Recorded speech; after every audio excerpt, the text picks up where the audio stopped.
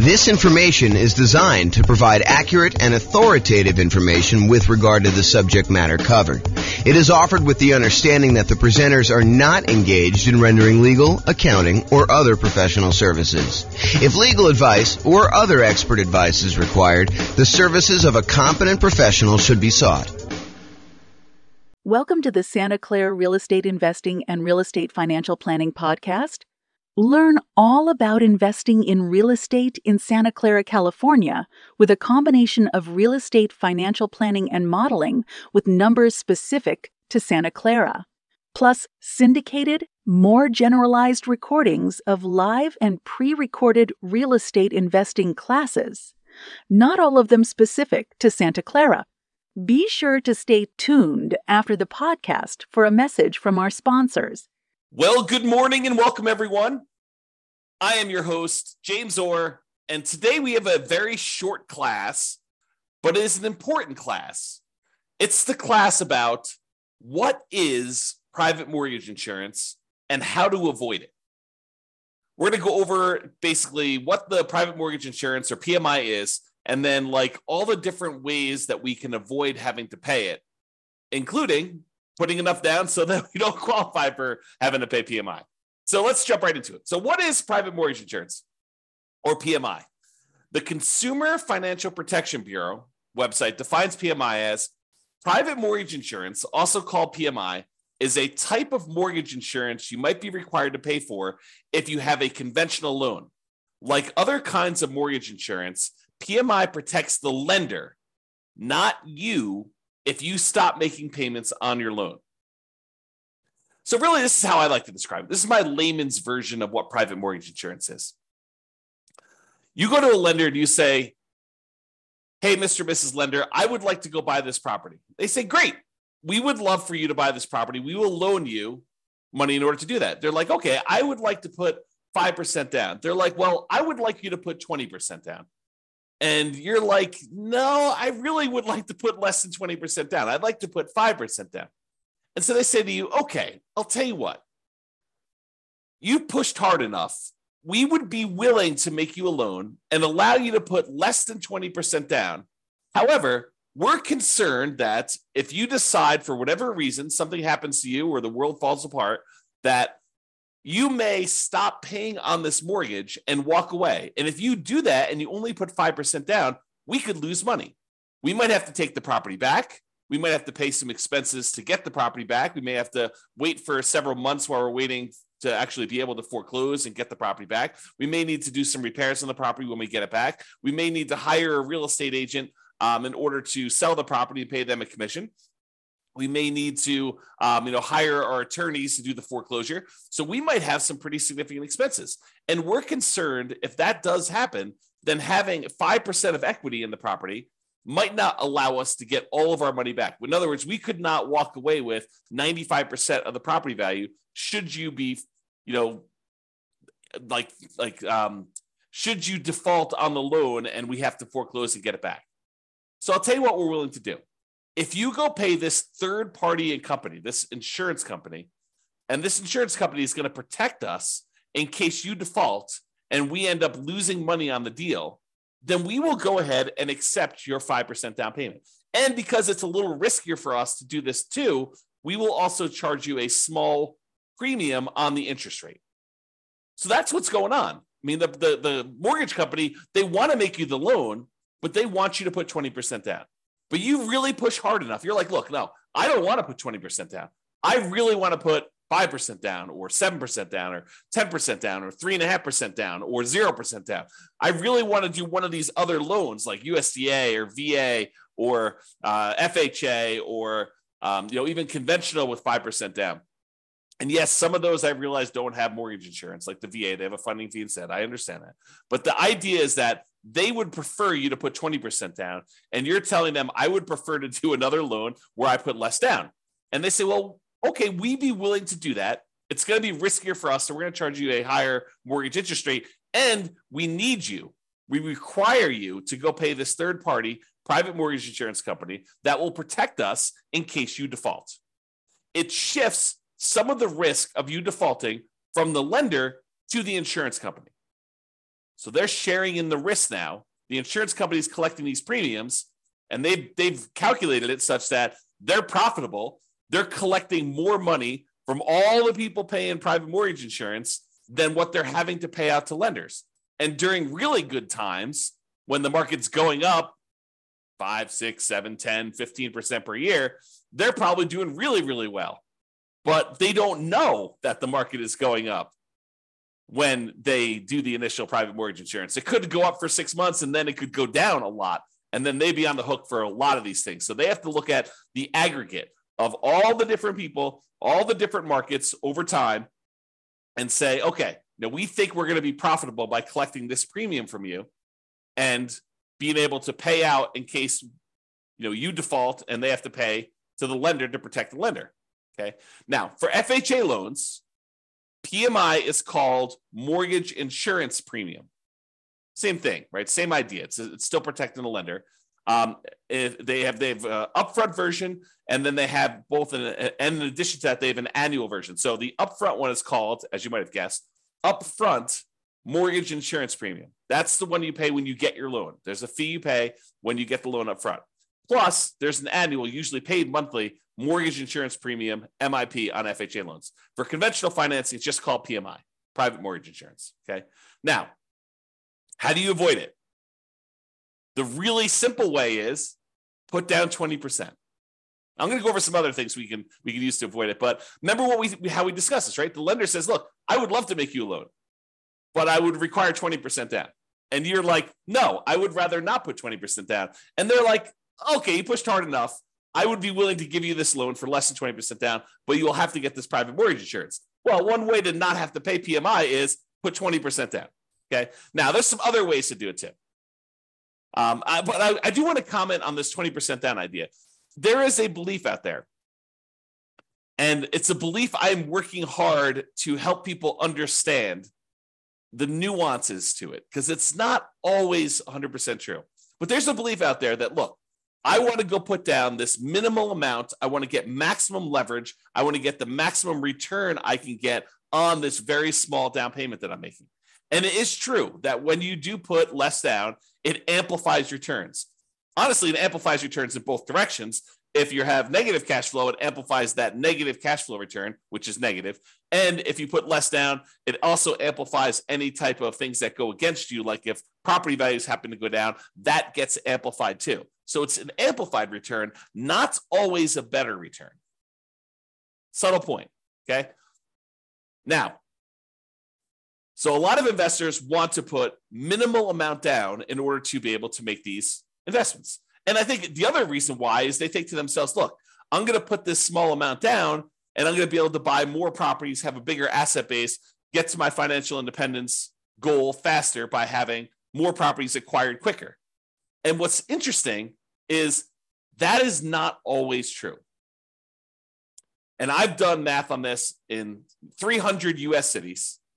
And I continue to do classes on this. So if you haven't heard one of those classes where I talk about, is it better to do one thing or another? We do this comparison in some of those classes where we say, look, instead of you going and doing like a nomad strategy where you put 5% down, you buy a property, you live there for at least a year until you save up the next down payment and you've lived there for a year, which is a requirement of the lender. Then you go buy your next property with 5% down, you convert the previous one to a rental, and you repeat this process, and you're able to acquire properties relatively quickly with relatively low amounts of capital invested. Because you're putting 5% down every time you do this. When we compare that strategy to taking the extra time to save up for a full 20% down or 25% down, or heaven forbid, save up 100% and buy a property with no mortgage, completely unleveraged, sometimes it is faster for you to have saved up for 20% down than it was for you to save up for the 5% down. Maybe not faster to buy your first property, but faster to get to financial independence. And it blows people's minds every time I show them the math because it's counterintuitive a lot of times, right? You think to yourself, hey, I'm going really slow in the beginning because I'm taking this extra time in order to buy my first property. But by the time you buy your first property, that property may help you save up for the second one. Whereas when you buy it with 5% down, it may have slightly negative cash flow or very little positive cash flow, or maybe a lot of negative cash flow, depending on your market. Okay. And if by doing that, it actually slows down how quickly you can acquire your next property in a lot of cases. Okay. And it is really hard to be financially independent when your properties are cash flowing $20, $50, $100 a month. You need a lot of those small cash flow properties in order to be financially independent. Whereas if you saved up and you bought a property with 100% down, no mortgage at all, that generates a lot of cash flow because you don't have a mortgage on it, which makes sense. And so in those cases, you don't need that many. And once you buy the first one, the amount of money that is generating helps you buy the second one because the cash flow from it is so great. The speed, the time it takes you to acquire your second free and clear property is much faster than the first one. Yeah, the first one seems like it takes forever. But if you measure the time it takes you to be financially independent, comparing putting like 5% down or 20% down or 25% down to buying properties free and clear, it is not nearly that much longer than you might think it might be. It's probably longer in a lot of cities, but it's not as much longer as you think. It's not like it takes you 3 times as long. In some cases, it's like a year or two. And then you don't have any risk of leverage in that case. You don't have any PMI. You've really optimized your investment in that way. Not optimize your return on investment, but optimize the investment. You're getting like a really big chunk of return on it. Okay. I've kind of diverged there. So when you put 20% down, it may require you to save up for a longer time, which may mean you're buying a more expensive property because property values are probably going up, right? Not necessarily, but a lot of times they are. And it may mean you're getting higher interest rates. If interest rates are on their way up, that could happen. So there are some risks in saving more money to put more down. You know, when you do the 5% down, you're able to acquire properties now. Sometimes you could lock in lower prices and lower interest rates. Now, if interest rates are coming down, it may work the other way. And if property values are correcting, if they're coming down, it may work the other way. But a lot of times we don't know. You know, we could speculate, we could guess, but you know, if you had asked me at the beginning of COVID if property values were going to go up or down with what seemed like the entire economy shutting down and our limited ability to get out there and show properties and all these restrictions on stuff, if you had asked me if I thought property values were going to go up or down, I probably would have told you down. I would have thought, hey, you know, I don't know for sure, but you know, if we can't show properties, if it's harder to show properties, might be harder to actually move. Might be harder to, you know, when the economy is completely shutting down and a lot of people are losing their jobs and a lot of people look like they were getting sick and dying. I mean, you could have argued that, you know, end of times, the real estate market's going to crash. What happened? Not that. Hard to predict sometimes. Really hard to predict. Okay. All right. So how to avoid private mortgage insurance? Put 20% down. Really easy. Or if you already have a loan, you could pay down your loan balance so that you are below 20% loan to value. Oh, sorry. So you're below 20% equity, not loan to value. Got to rephrase that. I'll say 80% loan to value. Look at this. Correcting in real time. So pay down your loan balance so that you're below 80% loan to value. Now, with FHA, can you do that? If you pay down your loan below 80%, can you get rid of your PMI that you have, mortgage insurance premium, on an FHA loan that you already have? The answer is no. FHA is one of those loans where you have to pay it off. You have to either refinance or sell the property in order to get rid of your mortgage insurance premium. There are some exceptions. You know, if you go look at the FHA matrix, you can put enough down, and there's some things that can happen where you can do that. But if you're putting 3.5% down to get an FHA loan, which is probably the majority of folks on here, especially if they're buying, you know, duplex, triplex, or fourplex, or trying to minimize their amount down, then paying down to an 80% loan to value, either organically, just with natural mortgage payments, or putting extra money into the deal to try to get below 80% with the FHA loan, you're not going to be able to do that. However, if you have a conventional loan that you put 5% down or 10% down in order to acquire it that way, or 15% down, you want to buy a non-owner occupant one, you could do that too. And then you're like, hey, look, I made a mistake, or I didn't have the money then, but now I have the money. I want to go below 80% loan to value and get rid of PMI. You can do that. You can pay your loan down below 80% loan to value, request that the lender remove PMI, and we'll do a whole class on that. Okay, so you pay your loan down so that you get below that 80% loan to value, and that will allow you to get rid of private mortgage insurance. which could significantly improve your cash flow. Okay. Another way to avoid private mortgage insurance is when you get your loan, you can voluntarily tell the lender, look, I will voluntarily take a higher mortgage interest rate if you give me a credit that you then use in order to pay a one-time upfront mortgage insurance premium, a private mortgage insurance payment, instead of doing it monthly. So you say, look, I don't want to do monthly PMI because it's really going to hurt my cash flow. One thing you could do, you could bring money yourself to the table and pay a one-time upfront private mortgage insurance payment and not have a monthly PMI payment. That would improve your cash flow. Or what a lot of people don't necessarily know is you could say to the lender, look, if I pay you 0 points right now, interest rates are 6.5. However, if I pay you $5,000, I can get 6.25. But it works in the other direction too, where you could say to them, listen, I will voluntarily take 6.75. You give me $4,000, and we'll take that $4,000 and we'll use that to make a one-time upfront PMI payment, and then I won't have PMI. So in other words, it looks like, mechanically, it looks like you took your PMI and instead of paying PMI, you moved it to the interest rate of the loan. That's what it looks like. It looks like you voluntarily took a higher mortgage interest rate instead of paying the monthly PMI. And sometimes that's cheaper. Most of the time, it's not as good of a deal because the mortgage interest rate going up actually stays with you for the life of the loan, stays with you for 30 years. Whereas the mortgage insurance premium, the PMI that you're paying, the monthly payment you're paying for private mortgage insurance usually will go away once you drop below 80% loan to value. So even though the amount you're paying monthly might be higher for PMI, it's usually higher for a shorter period of time versus having your interest rate go up for the entire 30-year life of the loan or 15-year life of the loan. Usually you pay down below that 80% sooner, and that PMI would then go away. So you got to do the math and calculate, how long am I holding this property, and does it make sense for me to pay this PMI, a higher PMI for a shorter period of time, or to take it all in the interest rate forever? And if you're getting rid of the loan, it may not matter, right? If you say, look, I'm only buying this property, I'm only going to hold it for 2 years, then I'm out, you can make a decision based on that.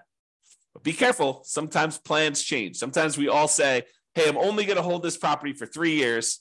And then we're like, nope, this is an amazing property. I'm holding it forever. Man, I wish I hadn't done this, PMI and the mortgage interest rate instead. I wish I would have just done the PMI. But sometimes it's hard to know in advance. Or sometimes we think we're going to hold the property forever and something in our life changes and we have to liquidate all of our properties. You have a divorce, you have some medical issue come up, your kid needs money for whatever, you have to pay a ransom. I mean, who knows, right? Any of those things could happen. All right, so how to avoid private mortgage insurance? You could get a loan that doesn't have PMI. For example, that VA loan. A VA loan technically doesn't have PMI. There's no monthly insurance premium, private mortgage insurance premium on a VA loan. Instead, what they have is a funding fee upfront. It's sort of like that lump sum upfront private mortgage insurance payment, except they don't call it that. They call it a VA funding fee because the VA guarantees the loan. What they do instead is they collect this big funding fee, and then if people default, they use all the funding fees they've collected in order to protect the lender. That's what they do. This is how the math works. Okay? Or the final one I have on my list, how to avoid private mortgage insurance, do creative financing type deals.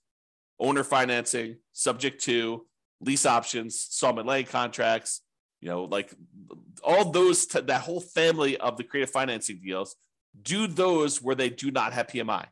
Because if you go to an owner of a property and they own their property free and clear, and you negotiate with them that you're only going to put 5% down in order to buy their property, are they required to charge you private mortgage insurance? No, it's negotiated. And I think a lot of them wouldn't even know to charge you private mortgage insurance. So you could negotiate a deal where you put less than 20% down with a seller who's doing seller financing, owner financing, or wrap financing, and they're not going to necessarily charge you PMI. They may, it's negotiated, but in most cases, the overwhelming majority of cases, they're not going to do that. Okay? So that's how you avoid PMI. So in conclusion, lenders prefer you put 20% down. I think we've established that, right? If you insist on putting less than 20% down, they may opt to make you the loan, but they may require you to purchase third-party insurance to protect them in case you default. They want to protect themselves. They're in the business of protecting themselves. This third-party insurance is called private mortgage insurance, PMI.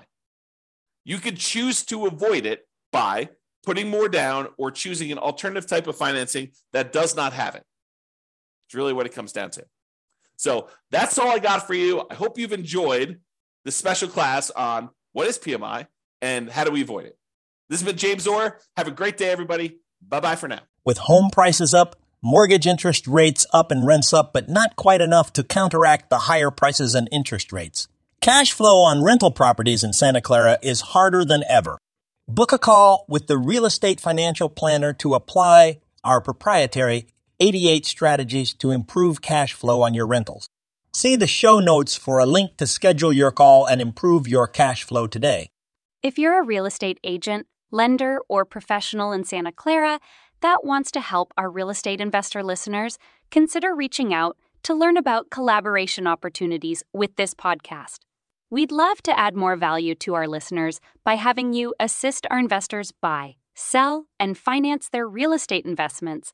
See the show notes to schedule a call to discuss collaboration opportunities.